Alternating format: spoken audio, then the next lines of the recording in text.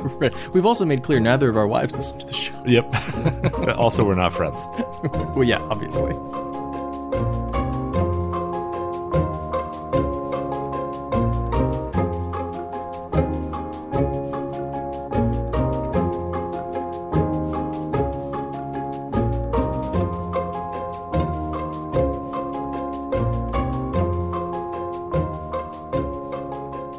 Live from the Mundangerous Sunless Citadel in New York City, I'm your host Shane. And I'm your host Ishan. And welcome to episode 139 of Total Party Thrill, a podcast for game masters and players where we discuss our campaigns in order to inspire yours. In this episode, we're talking about how to take old published adventures and tweak them to fit your group.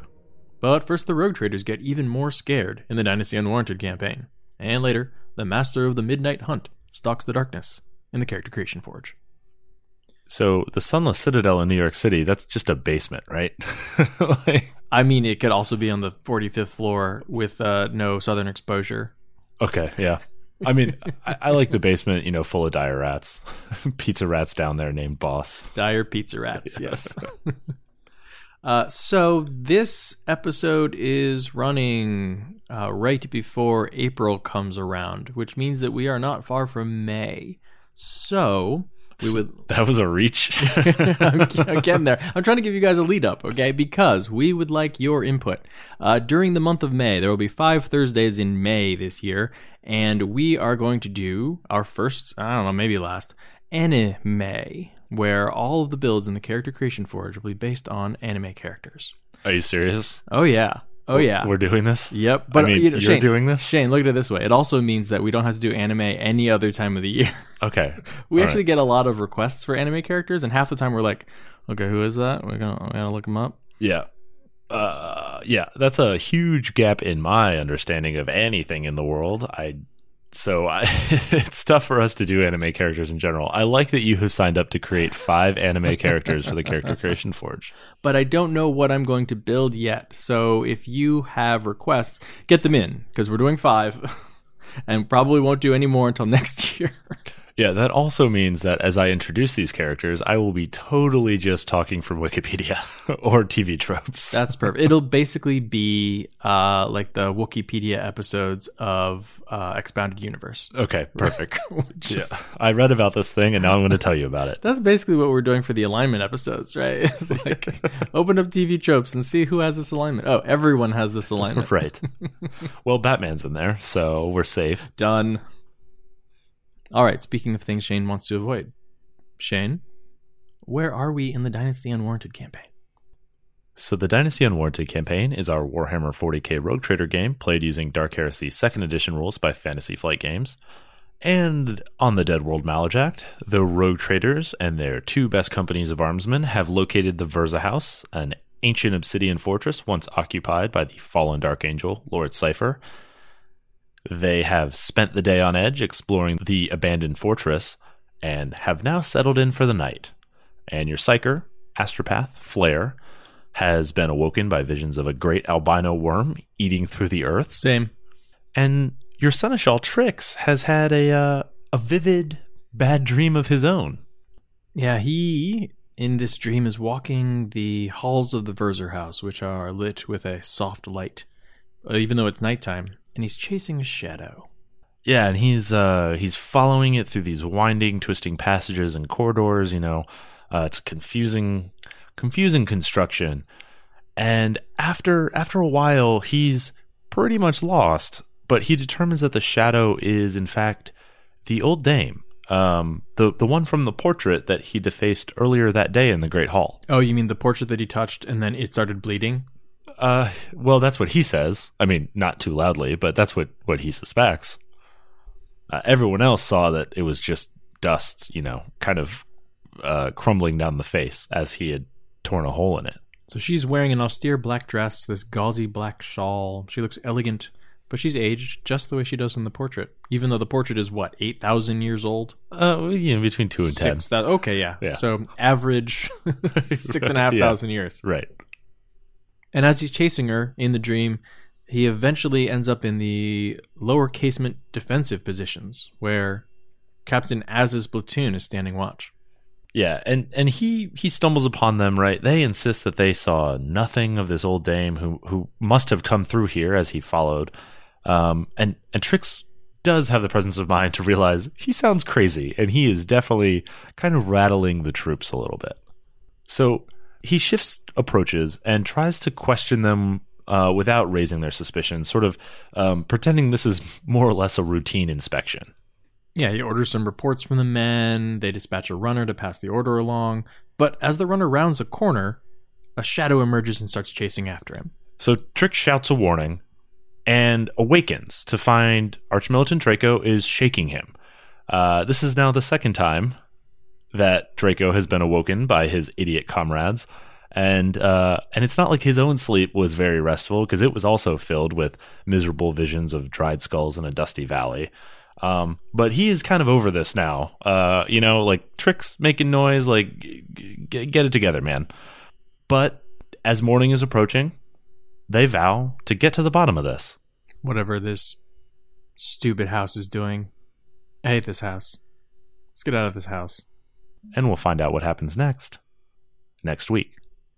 So this week we're talking about adapting published adventures. We talked about how to run them back in episode 42, so this time we're going to be going a lot more in-depth about how to tweak them to suit the particular needs of your gaming group. So this is really good timing for this episode, because friend of the show, James Intricasso, just ran a successful Kickstarter for his adventure, a level 1 to 20 campaign called The Demon Plague. I thought it was Intricasso. Intricasso. As somebody whose name is rarely pronounced correctly, I have no idea. I never get people's names right.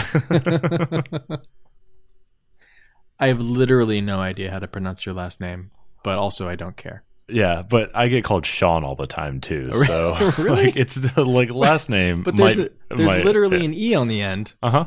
Which makes the A a hard A. Uh-huh, yeah. Because that's how English works. Yeah, but my name is not important to other people. I see, okay. And therefore other people's names, not important to me. No one gets mine wrong.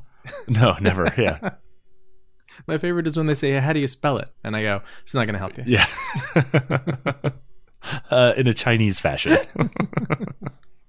So congrats on getting funded, James.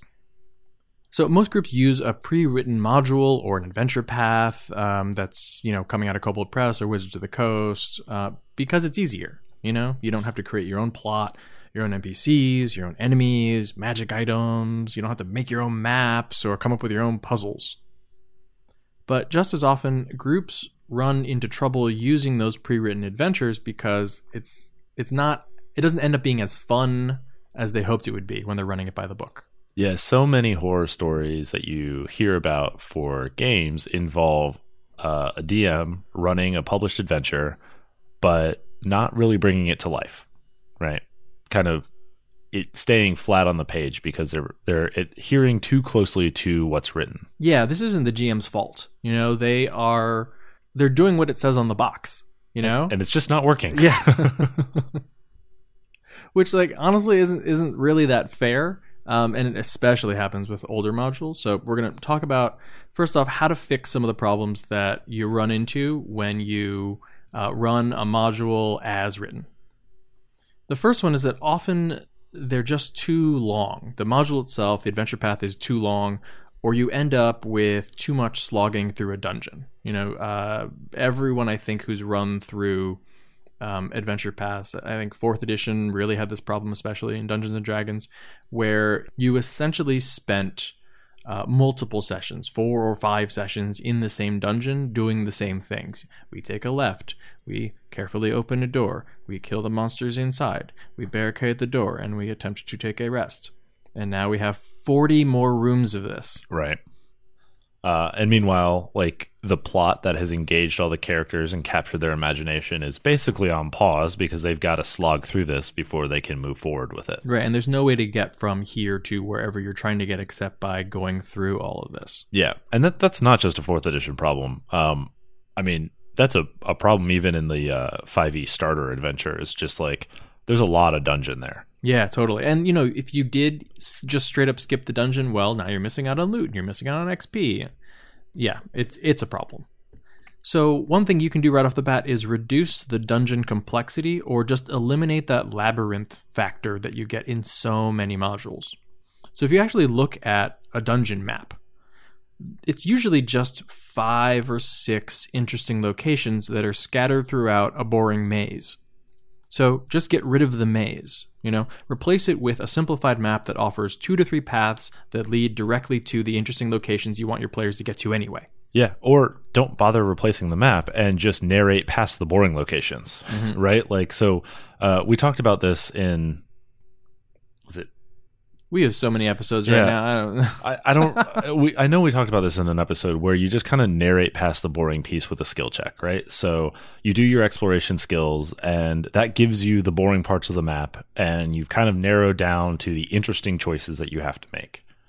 Yeah, so you're at the entrance to the dungeon. Rather than, presenting them with graph paper or making them map it out and be like, okay, so the corridor to the left is 10 feet wide and, it's a T-junction. Instead of going through all that, just say, you can go left or right. To the left, there's a long path. To the right, it goes around a corner. Pick one. They pick one. Great. The left goes to a dark lake. The right goes to an armory. You don't need to say, how long the corridor was or like how many dead ends they went to. If there were 5 dead ends, great. They run into the dead ends and then backtrack. Yeah. You just say you go past, a winding series of dead ends, a cave in, and you come to a dark lake. Right. I mean, I'm at the point now where I don't even bother with maps. My dungeons exist as flowcharts. Yeah. Right. So, they just exist as decision trees. So, as I've just followed down my flowchart, you make the next decision. You can always backtrack, that sort of stuff. Yeah, if left, then Dark Lake. Right. And I will just make up cool stuff on the way that kind of appeals to what the players seem to be interested in. Mm-hmm. You can do Theater of the Mind for this travel if you want to get it as evocative as you want. There's definitely no need to continually map each square unless your party really, really loves that. Yep.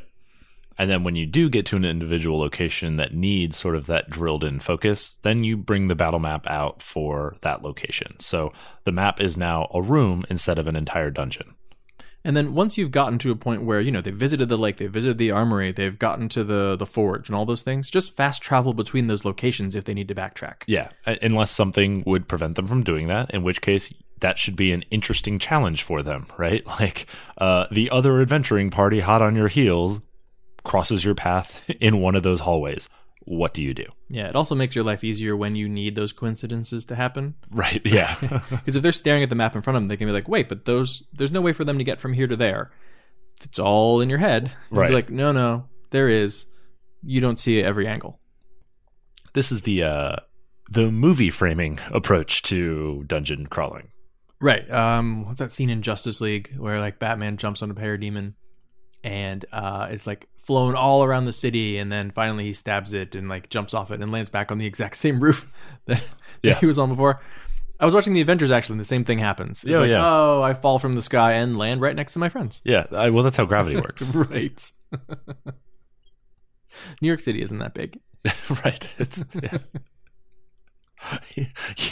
you jump off a traveling alien, you're liable to land on a rooftop. Might as well be the same rooftop as your friends. I don't know. It's a Chekhov's rooftop.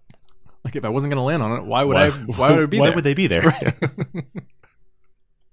Right. So another issue you can run into is that your players hit a bottleneck in the plot due to a puzzle or a non-obvious choice, right? Just something like the difficulty stumps them. Yeah, we talked about this in Failing Forward. You can't always guarantee that your players are going to succeed at one particular check, or they're going to talk to the right NPC or say the right thing to an NPC. And so many modules are basically, if the players talk to the tavern keeper and happen to mention a different town, the tavern keeper will say, I have a brother there and you should speak to him. And that's the only way to get that information. Yeah. Instead, you want to look for ways to get them that information. Yeah, exactly. Present the alternatives. If the mayor of the town is killed in a goblin attack, okay, they elect a replacement, and that person has the same information. Right, yeah. How fortunate that they elected a well-informed alternative. Yeah, or if the quest giver is a lowly farmer, and they die or run off or whatever, or, your chaotic neutral player has pissed them off and they don't want to talk to you. Great, maybe their farmer's husband or the farmer's sister offers that info instead. Or what if the module has delineated only one way to get to the Storm Giant Castle, and that is through the Mountain Pass. In fact, there's a whole section called Going Through the Mountain Pass. But your players, for some reason, have decided that they really don't like the Mountain Pass. They really hate the cold. Right. They really don't like heights. Yep. They want to go a different way, and they refuse to take the Mountain Pass. Yeah. You got a problem. Yeah, I mean, they are voting as like in front of you, right? They're saying, we don't want to do the Mountain Pass, right? That scares us. We are looking for any alternative. All you have to do is take that Mountain Pass series of encounters and reskin them for some other way, right? So if they choose to fly overhead, that Mountain Pass now becomes a series of airborne encounters, right? Very similarly on the deck of an airship. Or if they decide to, look if the dwarves have any pass through, well, now you're in a Mines of Moria situation. Very, very similar difficulty encounters, but now they're skinned for the environment they have chosen. Yeah, I didn't want you to take the Mountain Pass anyway. In fact, there's too much snow, and only the elf can stand on the snow. Right. So there's no way through. You got to take the mines. And that's the thing, right? Like that's what gives players that sense of like, wow, my DM is so good. They just like, no matter what idea we came up with, they just roll with it. It's totally because you took what you had and you just sort of changed the scenery a bit. Yeah, the Mountain Pass encounter said, halfway through, there's an avalanche. Well, now it's a cave-in. Right. Or, a storm if you're going high. Yeah, just take those roadblocks and reskin them. Take the enemies that they face and reskin them. You're not going to face the storm giants if you're going underneath the tunnels. You may actually face those same storm giants if you're taking an airship, though. Right. And then also allow them to use creative solutions. So if they use lateral thinking, let them do it, right? So if they're not getting the puzzle figured out, you can either prompt them through some skill checks, or maybe you just let them bash down the door, and that pulls another encounter forward or maybe makes it a little more difficult. Yeah, there are a lot of old modules. I think like Hidden Shrine is really bad for this, where the quote-unquote answer to the puzzle is, you got to move a particular, character in a mural, right? Right. And there's literally no other way to get through the door. Like the module says, you can't deal damage to the door and you can't bypass the door. Like it's just it. And it stops being an actual door and becomes a bottleneck in the story. Yeah, so just don't do that. How do I get this magic door home with me? Because I want to put it on my safe. Right. Can I turn it into armor? Right, yeah, exactly. Like, this door is dope as hell. Right, like a wish can't handle this door? Right. As written, no, it can't. So the alternative is don't make it impervious to damage. Let them work on it. Yeah, and however they get through, great, that has repercussions. It might be very loud to smash through. That's totally fine. Maybe it has some traps on it. Great. You have caused something interesting to happen rather than them sitting there. And yeah, maybe they would have done it with no damage or very quietly if they'd figured out the mural puzzle. But They don't have to now. And then another way to just handle that is, yes, they can smash it. Yes, they can pick the lock, whatever it is. When they get to the other side, provide some indicator of what the solution was. And so that the punishment that they have for not completing the puzzle is you had to tell them the answer. That's plenty of punishment. Yeah. Oh, it's so obvious now. But we're still moving forward, but I feel bad that we didn't figure it out. Move on. And we're not stuck in this stupid room for an entire session. Because that's the real penalty. Right. For everybody. Yeah. So another problem you can run into with especially some of the more modern adventure paths is that they're too open or too sandboxy. They're very large in scope, and they might not provide enough linear direction for the characters to sort of glom onto and follow along. Yeah, I know a lot of people actually really like adapting the Baldur's Gate games into their campaigns, but those are such open worlds about like where you can go and what you're going to find. Yeah, and I know when I played Baldur's Gate the first time, I was like, cool, I have no idea what to do next. I would like to go to the next point in the story. Could somebody please like light that on the map for me? Right. Have plot will give. I need an exclamation point somewhere. Right. Icewind Dale was easier for that because it was like, oh, just click the next point on this surface map. Yeah. Baldur's Gate was, yeah, you can go in that direction. You're going to die. Right. 13 wolves attack. Great. Right. That's why everyone has to have longbows. So and this is one of the benefits of, a big adventure. The staging ground or like the initial town that you start in is often really huge. There are dozens of named NPCs. Tomb of Annihilation, one of the most recent paths from Wizards of the Coast, you basically start in a city in Chult, and the first section of the book is laying out the city and all the different side quests. I think there's like 14 different side quests a first level character can choose from. There are at least 9 like merchant princes plus a bunch of other random NPCs. There is so much to do in this town. Yeah, Storm King's Thunder is the same way. Like after the initial town that you start in, like you end up with 5 quests with no way of prioritizing them. And it's like, well, I guess we'll go do something that sounds interesting and just see where the plot hits us. Yeah, aside from being overwhelming, it can also offer too many options for a single party. You have different PCs who have different motivations, and if you have 5 quests, you could end up with everyone wanting to do a different quest first. Yeah. Or you get into this like decision fatigue of trying to weigh what's the best one to do or the right order and figure it all out. And it's just like, it doesn't really matter. What you really needed was to take a step forward in some direction. Right. And, maybe you have a party that there is a leader who steps up and says, we will do this. But if you're like most groups, there's going to be a lot of time spent like hand-wringing about what do we do first. So just make the options more linear. If your party has the option of, checking in with the garrison, or meeting a wizard in a tower, or scouting goblins on the outskirts of the town, or joining a pit fighting club. You take the pit fighting club? Well, obviously. Well, I don't know who doesn't do that. Yeah, okay. So after you do the pit fighting club, then what? Well, you've already selected 1 or 2. Great. In the meantime, while they are doing that, those other options are not available until the first 1 or 2 are resolved.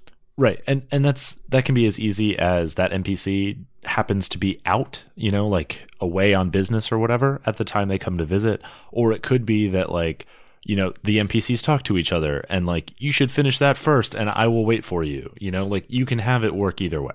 Yeah, exactly. You're in the pit fighting club right now. Great. The garrison is not interested in dealing with someone who's involved in blood sports. But, right. As soon as you've collected all your money with that, then they're fine with it. X blood sports is fine. When you take my job, I want you to do my job. I don't want you splitting between other people. Right. I think you see this sometimes in video games where they're like, you seem really busy now. Come back when you're more free. Well, no, in video games, you just stack as many quests as you can and try and do them all at the same time, right? It's like this exhausting sort of like a travel time management experiment. Well, yes, that's because all the quests are nested. Yeah, well, right, yeah. And also because modern video games have very frustrating open world structures. If your party still can't decide what they want to do first, you can just have one of their patrons or, if they're part of the Night Watch or something, have a superior just assign them a task if they're really getting off track. I need you to guard this caravan, go do that now. And of course that immediately precludes anything else happening in town. Yeah, you can also use time limits. So you can create a rough order of priority for the PCs by saying if they don't do something soon, they lose the option to do it. If I have to get an answer to this question or whatever in the next 3 days, then I'm naturally going to prioritize that ahead of something where I have a couple weeks or maybe even longer period of time to go explore. Right. Or if you have a party who's out in the jungle and they tend to be wishy-washy and they're thinking, okay, we're kind of lost. I don't really know if we're going in the right direction. Maybe we should just backtrack. And you're sitting there looking at the map going, oh, you just need to keep going forward. Right. Explain to them that they really need to get somewhere by nightfall and they know that going back is not going to get them there. Exactly. And don't be afraid to move the goalposts. While, your party is sort of like moving blindly throughout this story, so they don't know if they're moving toward moving the plot forward. So you can just swing locations around so that they get there when you want them to get there. If you need the journey to be longer, great, the destination is somewhere else. If it's shorter, well then taking a left and going to the Dark Lake was absolutely the right choice. Right. And have those quest givers be a little more proactive if you have a party that's sort of losing their way. So for example, in 5e and Tomb of Annihilation, no spoilers, but there are multiple NPCs in the adventure that know the location of the final dungeon that the PCs are supposed to locate. And there are options for having those NPCs essentially just tell the party where it is at some point. Now, they're not going to do that right off the bat because they have no motivation to do that. But eventually that can certainly build. And it doesn't need to be that the party says, hey, do you know where this location is? They could actually just volunteer that info. Right. So another common problem that groups run into with published adventures is suffering from arbitrary death or failure. So especially with older adventures, you can run into the insta-death situation where you don't get a saving throw and you've stuck your hand into the mouth of the green demon and now you don't have a hand, right? Like you just lose because you engaged with the adventure. Right, or what's one of those early adventures? I think there's like a tunnel 10 feet up on the wall and you can like boost someone up to look inside it, but instantly no save. As soon as someone does that, they get attacked by ghouls, paralyzed, and dragged in, and they're just dead. Nice. Or I guess it's technically like a save or die. Like if you fail the paralysis, you get the saving throw, you get pulled in and you die. Right. So don't do that. Like take out the insta death with no save and really pare down on those like save or dies, especially at low levels. Yeah. And when something is dangerous like that, telegraph it, right? Give saving throws or give skill checks to sort of get a sense of what's going on before they actually step headfirst into a trap, literally, in that case. Yeah, maybe they can actually hear some scratching or rustling or moaning sounds coming from that tunnel. Maybe the demon's mouth is full of inky blackness. In fact, it's so dark. It's darker than anything you've ever seen before. At that point, if you're sticking your hand in, well, maybe you're not that bright. Yeah, it's okay to just say, it seems dangerous to just touch this. Okay, well, I'm going to do that. Okay, now you lose your hand. Yeah. I told you it was dangerous. It's an easy way to take care of those chaotic neutral characters. What's the worst thing that could happen? Now you know. You can get in a situation where if the party fails a few perception checks, they end up with a much less treasure or magic items than the module is expecting them to have. So, you're moving through the dungeon, and often, especially in older modules, but actually even really in new ones, you'll get a DC 15 investigation check. Notices a secret door, and inside that secret door is, some other enemy or like a treasure hoard. Mm-hmm. Inside the desk, in a false bottom, is, 150 gold pieces.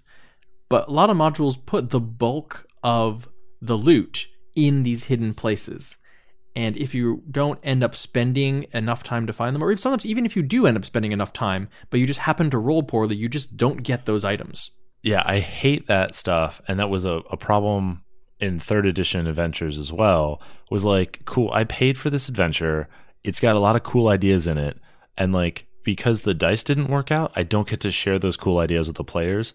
Hold on, screw that. Like, that door's not secret anymore, right? Like, it's secret to anybody who isn't a PC. It's well concealed, but you're a PC, so you see it. Go do the cool thing behind that door and get eaten by the dragon. Right. It's a secret door, but half the dungeon's behind it. Right. What's the point of that? Yeah. So that stuff, like, let the rule of cool win here, right? Highlight that it was secret or whatever it is, like, highlight where these things were hidden, give the context for it, but then you searched, you find.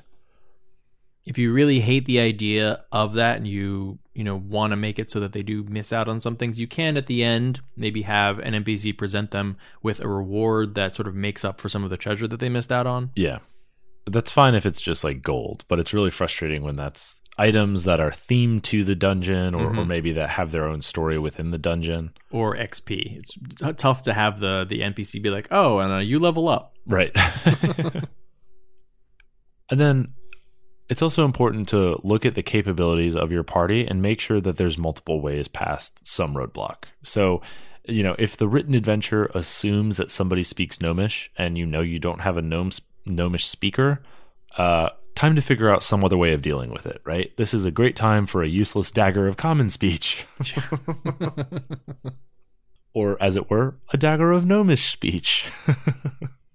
Right, or a scroll of comprehend languages, or don't make it so that the only way that you can get the information that you need is to speak an obscure language. Right. That the party had no way of knowing it needed to take, and there's no way to take every language, so you're just arbitrarily being punished. Yeah, you can turn that into a kind of a comedic touch of, you both speak past each other until you finally settle on a language you both speak. Yeah. So if you're in a particular kind of group, there are special things you'll need to do to a module, even if it's great as written. So if you've got a large group, you'll actually need to add additional information or challenge to a module, because they're typically written for between 4 to 6 players. So one thing you can do is replace some extraneous NPCs in the story with actual PCs. Maybe even give them the same or a similar backstory. Ask someone, hey, there's a character in here who was a farmer and has this tidbit of information. Is someone interested in actually playing that or having that be their backstory? And you can still be whatever character you want. Another thing to keep in mind, and we talked about this just a couple episodes ago with playing large parties, but you will need to ramp up the combat difficulty. It's probably better to make them meatier combatants than it is to just add more. Since you have more players, it's probably better to make combats more of a centerpiece rather than a more voluminous thing. So a couple more difficult encounters versus many relatively easy encounters. Yeah, because combat is usually the thing that takes the longest anyway. So if you increase the number of encounters or the size of them, then you're just sort of dragging it out even longer. Like a normal combat encounter is going to take longer with a large group, and now you've lengthened it even more. Right. Another thing alongside combat is to make sure that you increase the experience or treasure gains. Otherwise, you're going to run short. So there's a school of thought that would say keep everything the same and let everybody level up slower, and that will help kind of balance things out. In reality, it doesn't always work that way. The math isn't that tight, and you end up with a grittier, slower game. Yeah. They just can't do the things they want to do as quickly as they should be able to. Right. No one ends up having access to 5th level spells or whatever. Right. Or if you think about when you get to the final boss, like the module assumes that you have 4 level 15 PCs to fight back Tiamat. Okay. Having 6 level 11 PCs makes it much, much harder. But possibly impossible, just because you can't overcome her saves. Right. Yeah, your DCs are all garbage. And you have +1 weapons. And then I also think it's important with a large party to make sure that your players are grouping their motivations together so that they can all pursue like the same number of plot threads, right? So instead of being stretched in 7 to 10 directions, they're still being pulled in the 4 to 6 directions, but they're just multiple PCs interested in this particular thread. Yeah, it ties together well with sort of replacing some of the NPCs. So if you think about, if you look at the 5th edition Tomb of Annihilation, there are, I think, 8 or 10 guides that you can hire in the initial city, and they will become a party member. They'll get a share of the XP, and they travel around with you. If one of those is actually... If some of the players are actually playing some of the guides, the module has already assumed that you will have that number of people in your party, so they can just be the guide. And you can either have them play the guide that's in the adventure, or you could just swap them out and say that one of the guides is this random NPC who happens to have, the survival skill and some like in-game knowledge. Right. Or Out of the Abyss, everyone starts as a prisoner in the Underdark, and you've got a ton of NPCs there. Yeah, a whole rogues gallery. Yeah. How does that module balance the fact that you could take everyone with you, or you could take no one with you? It balances it by not expecting you to actually fight. It expects you to run. Gotcha. So it's more about creating diversion, and you're supposed to kind of get a sense of which of the NPCs are going to actually come with you and which of them are just going to be useful distraction. So I think it's actually easy enough to swap them out for PCs. If you have 8 players, then you just give someone some of the same motivations, or you're like, hey, does anyone want to play Sverfneblin? Yeah, that one's a little tough because they're all supposed to have these sort of secret backstories that are revealed through the course of roleplay. And I mean, you could easily spend like a session or two sort of digging into all that stuff as you're kind of gathering the information and stuff that you need to stage the escape. And there's also a ton of like backstory. I mean, this is basically the first arc of the Rogue Trader game that we played, right? Of Dynasty Unwarranted. I ripped off a lot of that sort of subtext. So, you lose something of the adventure if you just give that to the players for free because they don't get to explore with the NPCs. That said, when you have more people, it's often a lot more difficult to engage with all those NPCs anyway. So you might actually just merge the NPCs together. Yeah, and then you are also beginning with similar or the same motivations, both for the party and then anyone else who comes along, right? We're all in jail. Right. So if you have a small group, you want to think about doing the opposite. So this might be a case where you give the players an NPC as a companion. You probably don't want to get too close to the DMPC sort of role where you're actually playing a PC, but it's a good idea to give them a support character, basically. Yeah. Again, in this situation, you could just have the party run one or two of the fellow prisoners in Out of the Abyss, and, they will join the party as essentially loyal companions. Right, yeah. Same thing with the guides. Usually the way you play Tomb of Annihilation is everyone runs their character, and you as the GM also run whatever guide they decide. But, with 2 or 3 players, just let them sort of confer or decide what the guide is going to do. It can also be helpful to lower combat difficulty or remove a few of the extraneous mook enemies, right? The ones that aren't supposed to be huge threats but are sort of meat to be grinded. Yeah, those are only really there to make sure that the party of 4 to 6 players doesn't have action economy advantage over a smaller number of more powerful enemies. So since you won't, as a small party, just take those out. Yep. And then I think it's also important to tailor the loot that you get from for a smaller group. So make sure that the items they're getting are going to be useful because they don't have as many places to put those items. So, a useless magic item is basically no reward at all. Right. You'll also probably need to drop in more healing items or whatever it is that allows this particular game system for you to regain your resources. But yeah, it's important to remember that, if the module is saying, okay, there's going to be a +1 longsword and then like a backbiter spear and then this kind of shield, if you have a large enough party, someone's probably going to be able to use that. It's very likely. But with a small party, you could end up with things that no one can use. Right. Even if your party is just 4 to 6 players, the normal amount for a normal module, and you're okay with the module, you can change or adjust things depending on the kinds of encounters or games that your particular group really likes. If for some reason your group is much more focused on roleplay and really isn't a fan of combat or puzzles or exploration, any of those, then you can swap one out for the other.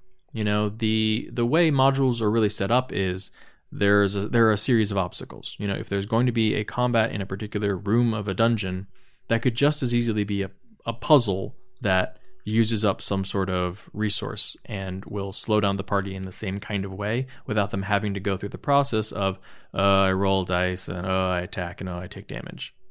Yeah, likewise, if you know that your players like to talk their way out of combats rather than actually fight them, make sure that you're looking at it and kind of planning ahead for what that role play would feel like and what the consequences would be of that as they move forward through the adventure. Yeah, I would even go so far as maybe to tweak some NPC stats. Like usually what you'll see is, okay, the Hobgoblin Warlord has like high strength and high dexterity and low intelligence and low wisdom. I would, jack up their mental stats and maybe lower their physical stats. So there will be a more interesting, fun challenge to parlay with. But if it does come down to combat, they're not also amazing at everything. Yeah, that dumb brute that's supposed to be a big boss fight could actually be a finger-twirling mastermind. Right. Battle of wits, you say. Yeah, exactly.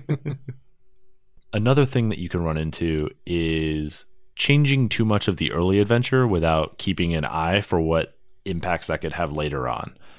So especially if you don't have a chance to read the entire module before you run it, default to running it as written before you go around changing things. You don't want to run into a situation where the twist at the end of the adventure makes no sense because you didn't do the setup work in the early acts.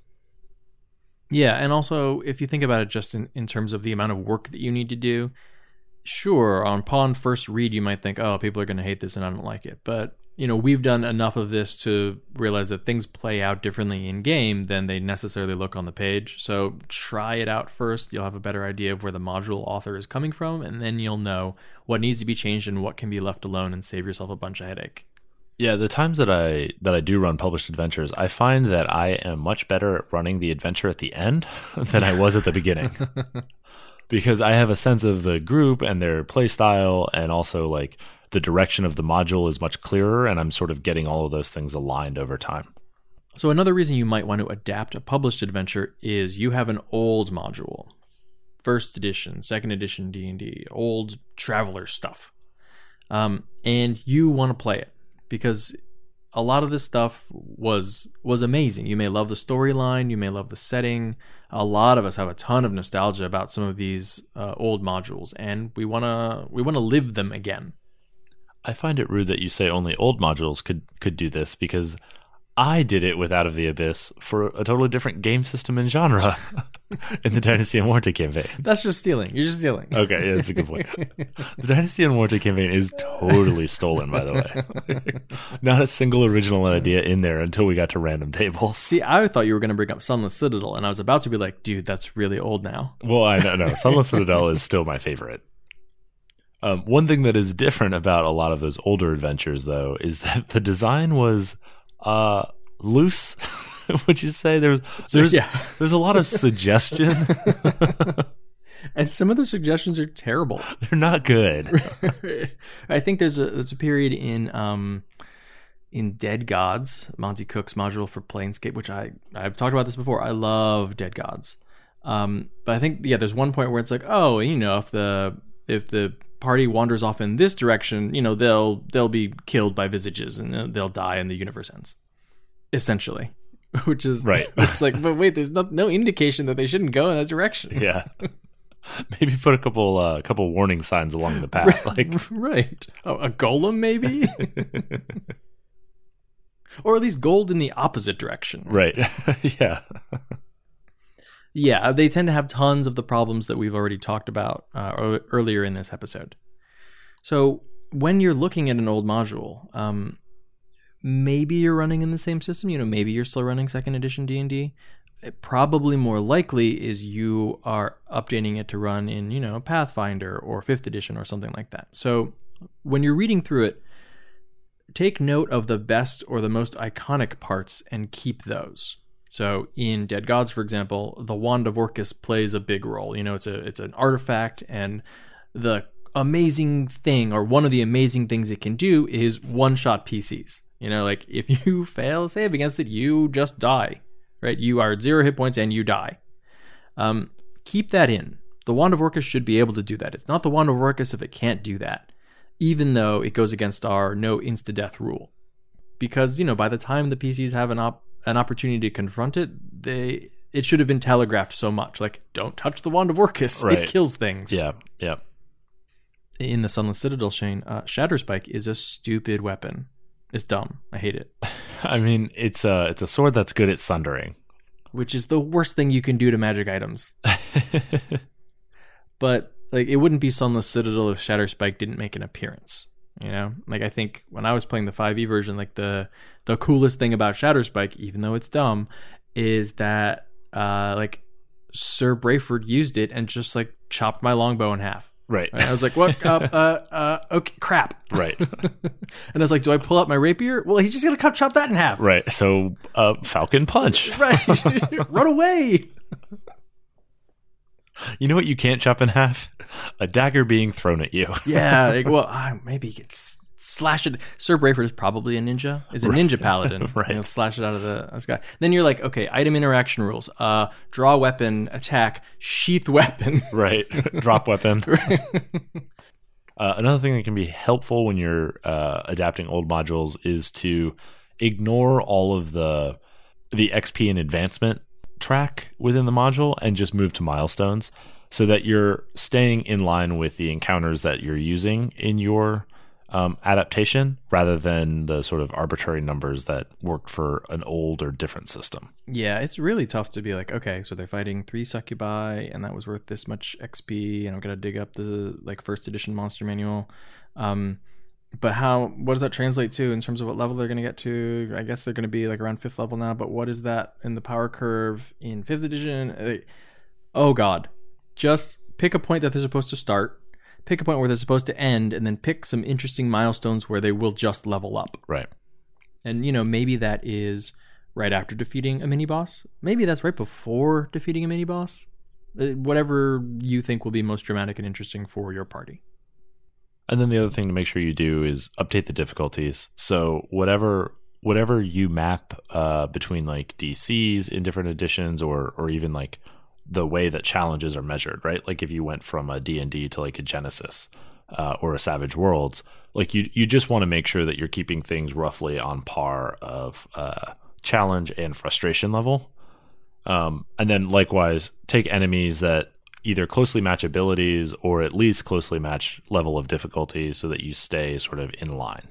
Yeah, it's a lot easier if you're going from like an old D&D module to a new D&D module because you just swap out the creatures themselves, right? An old succubus is probably similar to a new succubus. Yeah, like a succubus moving from CR9 to CR11 across editions is probably not going to be the end of the world. Goblins didn't suddenly go from CR 1/4 to CR 5. Like they tend to stay roughly in line of difficulty within a game across editions. Yeah, and one thing you get a lot in old modules is you're not really supposed to fight like all of the bad guys at one time, right? You're assaulting a like giant fortress. You're not supposed to face all 19 giants that are inside there at the same time. You need to quietly like separate one out and then take it out and then quietly maneuver and cause infighting. Right. And that doesn't have that much to do with the specific combat capabilities or the specific numbers on an enemy's sheet. But if you are going through a module and if you really want to like revamp an old module, then I think you can do a lot of find replace, where if it's a skill check is DC 13 or whatever, great. Pick a DC in your new edition or whatever you're playing, and then just every time in that module you see DC 13, swap it out for the same DC. Right. You don't need to pick anything else. Sort of the same thing.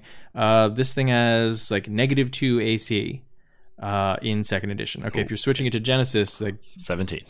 Right. Or like that is a Nemesis 2, Right. Just keep that the same across the board and you don't have to rewrite every single encounter. After a while, it really just becomes like plug, done. Right. So to kind of draw this topic to a close then, always keep in mind as the DM, your players best, right? And as you go through an adventure, you will learn more about them. So use your best judgment, right? Aim for what will be the most fun. There's no reward at the end for closely adhering to the exact letter of the adventure. This isn't Ready Player One. Yeah, like the reward at the end is, did everybody have a great time? Yeah. If you're using a pre-published adventure, then probably hopefully you've talked about it with your group.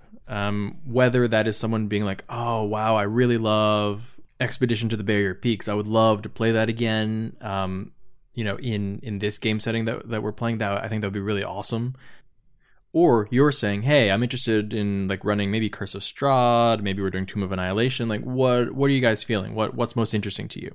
And they're going to say, oh, wow, I love this about that. Here's why I want to do it. Oh, I love Expedition to the Barrier Peaks because of the exploration or because of the mystery. And those are the things that you can make sure that you hold on to, those touchstones. Even if you change all the other numbers behind the screen, no one's going to care because you are giving them the thing that they actually want out of this experience. Which is Meepo. Well, yeah, obviously. If you give Meepo Gauntlets of Ogre Strength, he is amazing. All right, on that note. Do you hear that, Ishan? Yeah, it sounds like a yapping dog. That's the sound kobolds make, isn't it? Do they bark? I think they bark now. Okay. I think they're more dog than... Well, they used to be more dog. They're more lizardy now. Yeah, they're like baby dragons. Who bark. Anyway, Time to move on to the Character Creation Forge. But before we do that, let's talk about how our listeners can get in contact with us. We do love hearing from you. You can tweet at Shane at Mundangerous. That's MUN Dangerous. And you can tweet at Ishan at Evil Sans Carne. That's malice minus meat. And you can tweet at the show at TPTcast. You can also email us at totalpartythrill@gmail.com. And you can find us on the web at www.totalpartythrillcast.com. We're also on Facebook and Instagram at Total Party Thrill. All right, so this week in the Character Creation Forge, we are building the Master of the Midnight Hunt. Ishan, what is this? So we have combined 2 subclasses from Xanathar's Guide, which I don't know that we've used either of these yet. Nope. This is a Gloomstalker Ranger 13, Shadow Sorcerer 7. This is a hunter of the night. Darkwing Duck, I guess? Yeah, I like that. Yeah. I like that. Okay, so the Gloomstalker Ranger gets us some handy low light abilities, if you will. We get Favorite Enemy, we get Natural Explorer, the basics of Ranger, but we also get Umbral Stalker, which gives us Dark Vision. And makes us invisible via Dark Vision from other creatures. Which is great because we're going to spend the vast majority of our time either in the dark or in the darkness spell. Right. We get extra attack, Hunter's Mark, Pass Without Trace. At higher levels, the Ranger gets access to conjure animals and conjure woodland beings. So, forget the Beastmaster. You can actually just, have your 8 wolves hanging out with you. Yep, you'll also get Iron Mine, which gives you proficiency in wisdom saves. And Stalker's Flurry will make you much more reliable with your attacks. If you miss one, you'll get to reroll. Yeah, that's your Ranger's conditional third attack is on a miss, you get a third attack. So then the Shadow Sorcerer will give you Strength of the Grave, which is basically Death Ward on yourself once per day, which is great. So when you drop to 0, you'll come back with 1 hit point. And then you can also create darkness that you can see through. Yeah, take that, Warlock. Right. Don't need Devil Sight anymore. I've made a pact with shadows. At level 6, you'll get Hound of Ill Omen, which comes with a sorcerer, but is just, I feel, so much more thematic for a ranger that specializes in fighting in the dark and or underground. Yeah, it's like a conjured animal companion. And it also is really good at tracking things. Right.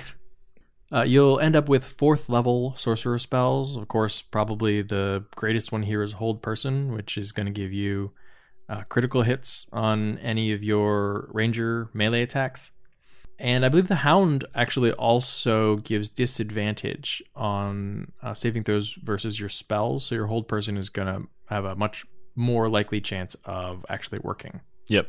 Then you'll also get some useful spells like Shield. Sleep is great at low levels. Blur, great defensive spells.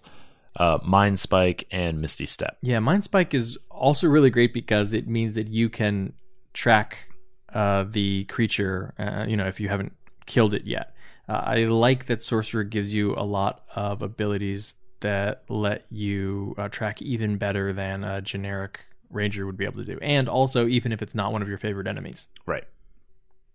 You'll get things like Shadow Blade and Dominate Beast. And of course, like you have 4th level Sorcerer spells. So if you really want, you can cast Fireball. Right. So Shane, who is your Master of the Midnight Hunt? So my Master of the Midnight Hunt is half human, but tainted by a shade.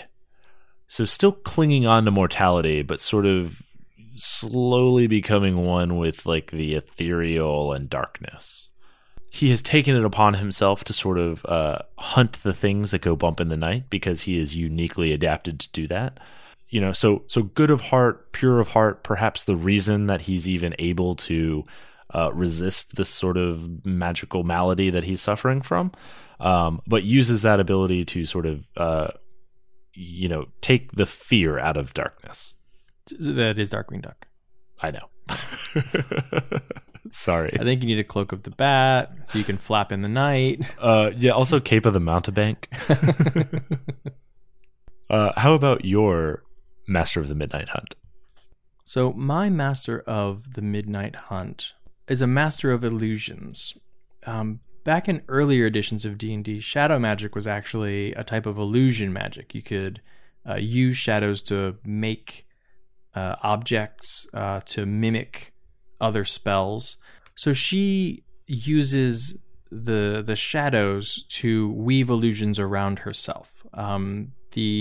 The reason that other creatures can't use dark vision to see her is because she has masked herself in shadow. The reason that she is able to cast Hold Person is because she has clouded the mind of her enemy and convinced them that they can't move. It's like a phantasmal presence rather than an actual like physical manifestation of shadows. Oh, okay. And she is less pure of heart than yours, I think. She has a vendetta. She easily could have gone Vengeance Paladin because the things that go bump in the night are not picky when it comes to their victims. Yeah. And she lost everything when she was quite young. Needed to live on her own in the wilderness for her own safety. And of course there learned the ways of the ranger, learned the ways of the wild. But her affinity for magic blossomed later, and she realized that she could use it not in opposition, right? Ranger sorcerer is not something that you see a lot, but to make herself a better, stealthier melee combatant, and to wreak vengeance on those she remembers have harmed her and people like her. I like how we have both created sort of Victorian Gothic heroes. I mean, shadow characters. Yeah, right? like these both belong in Curse of Strahd. This would be also great with a Monster Hunter. Right. All right. Before we wrap up, we want to take a moment to say thank you to our Patreon supporters. Yeah, your support is what makes it possible for us to keep doing this show every single week. So if you'd like to learn more, you can check out our rewards at patreon.com/totalpartythrill. And we also have an iTunes review to read this week. This is Want to Be a Better DM? Listen. 5 stars by Squirrel from Next Tuesday. Shane and Nishan consistently give food for thought and solid DM advice while being entertaining. If you're struggling with something at your table, search the backlog and they'll likely have a show to give you more insight. Also, I met these guys at a con, and if it weren't clear from any given ep that they are solid dudes who are passionate about the hobby, let me assure you that they were ready to engage with a total stranger about his convoluted path into role-playing and make a good conversation out of it. Now, if only they'd change their sign-off to sound more confident, because their forged characters are certainly thrilling. Oh, well, that's adorable. I will say, everyone we've met at a con has been great. I don't understand why they keep listening after meeting us, though. Yeah, I know. Wait, you two? I expected you would be better. Right. I mean, I don't listen to the show. I mean, because I know us. Right. Yeah. I don't want to give you the credit. Right. We've also made clear neither of our wives listen to the show. Yep. Also, we're not friends. Well, yeah, obviously. All right. What do we have planned for next week's episode? We're talking about defeating the players. And in the Character Creation Forge, we're building the Comeback Kid. Well, that's it for episode 139 of Total Party Thrill. I hope we lived up to our name and our sign-off. But either way, I'm Shane. And I'm Ishan. We have definitely lived up to our name. Thanks for listening.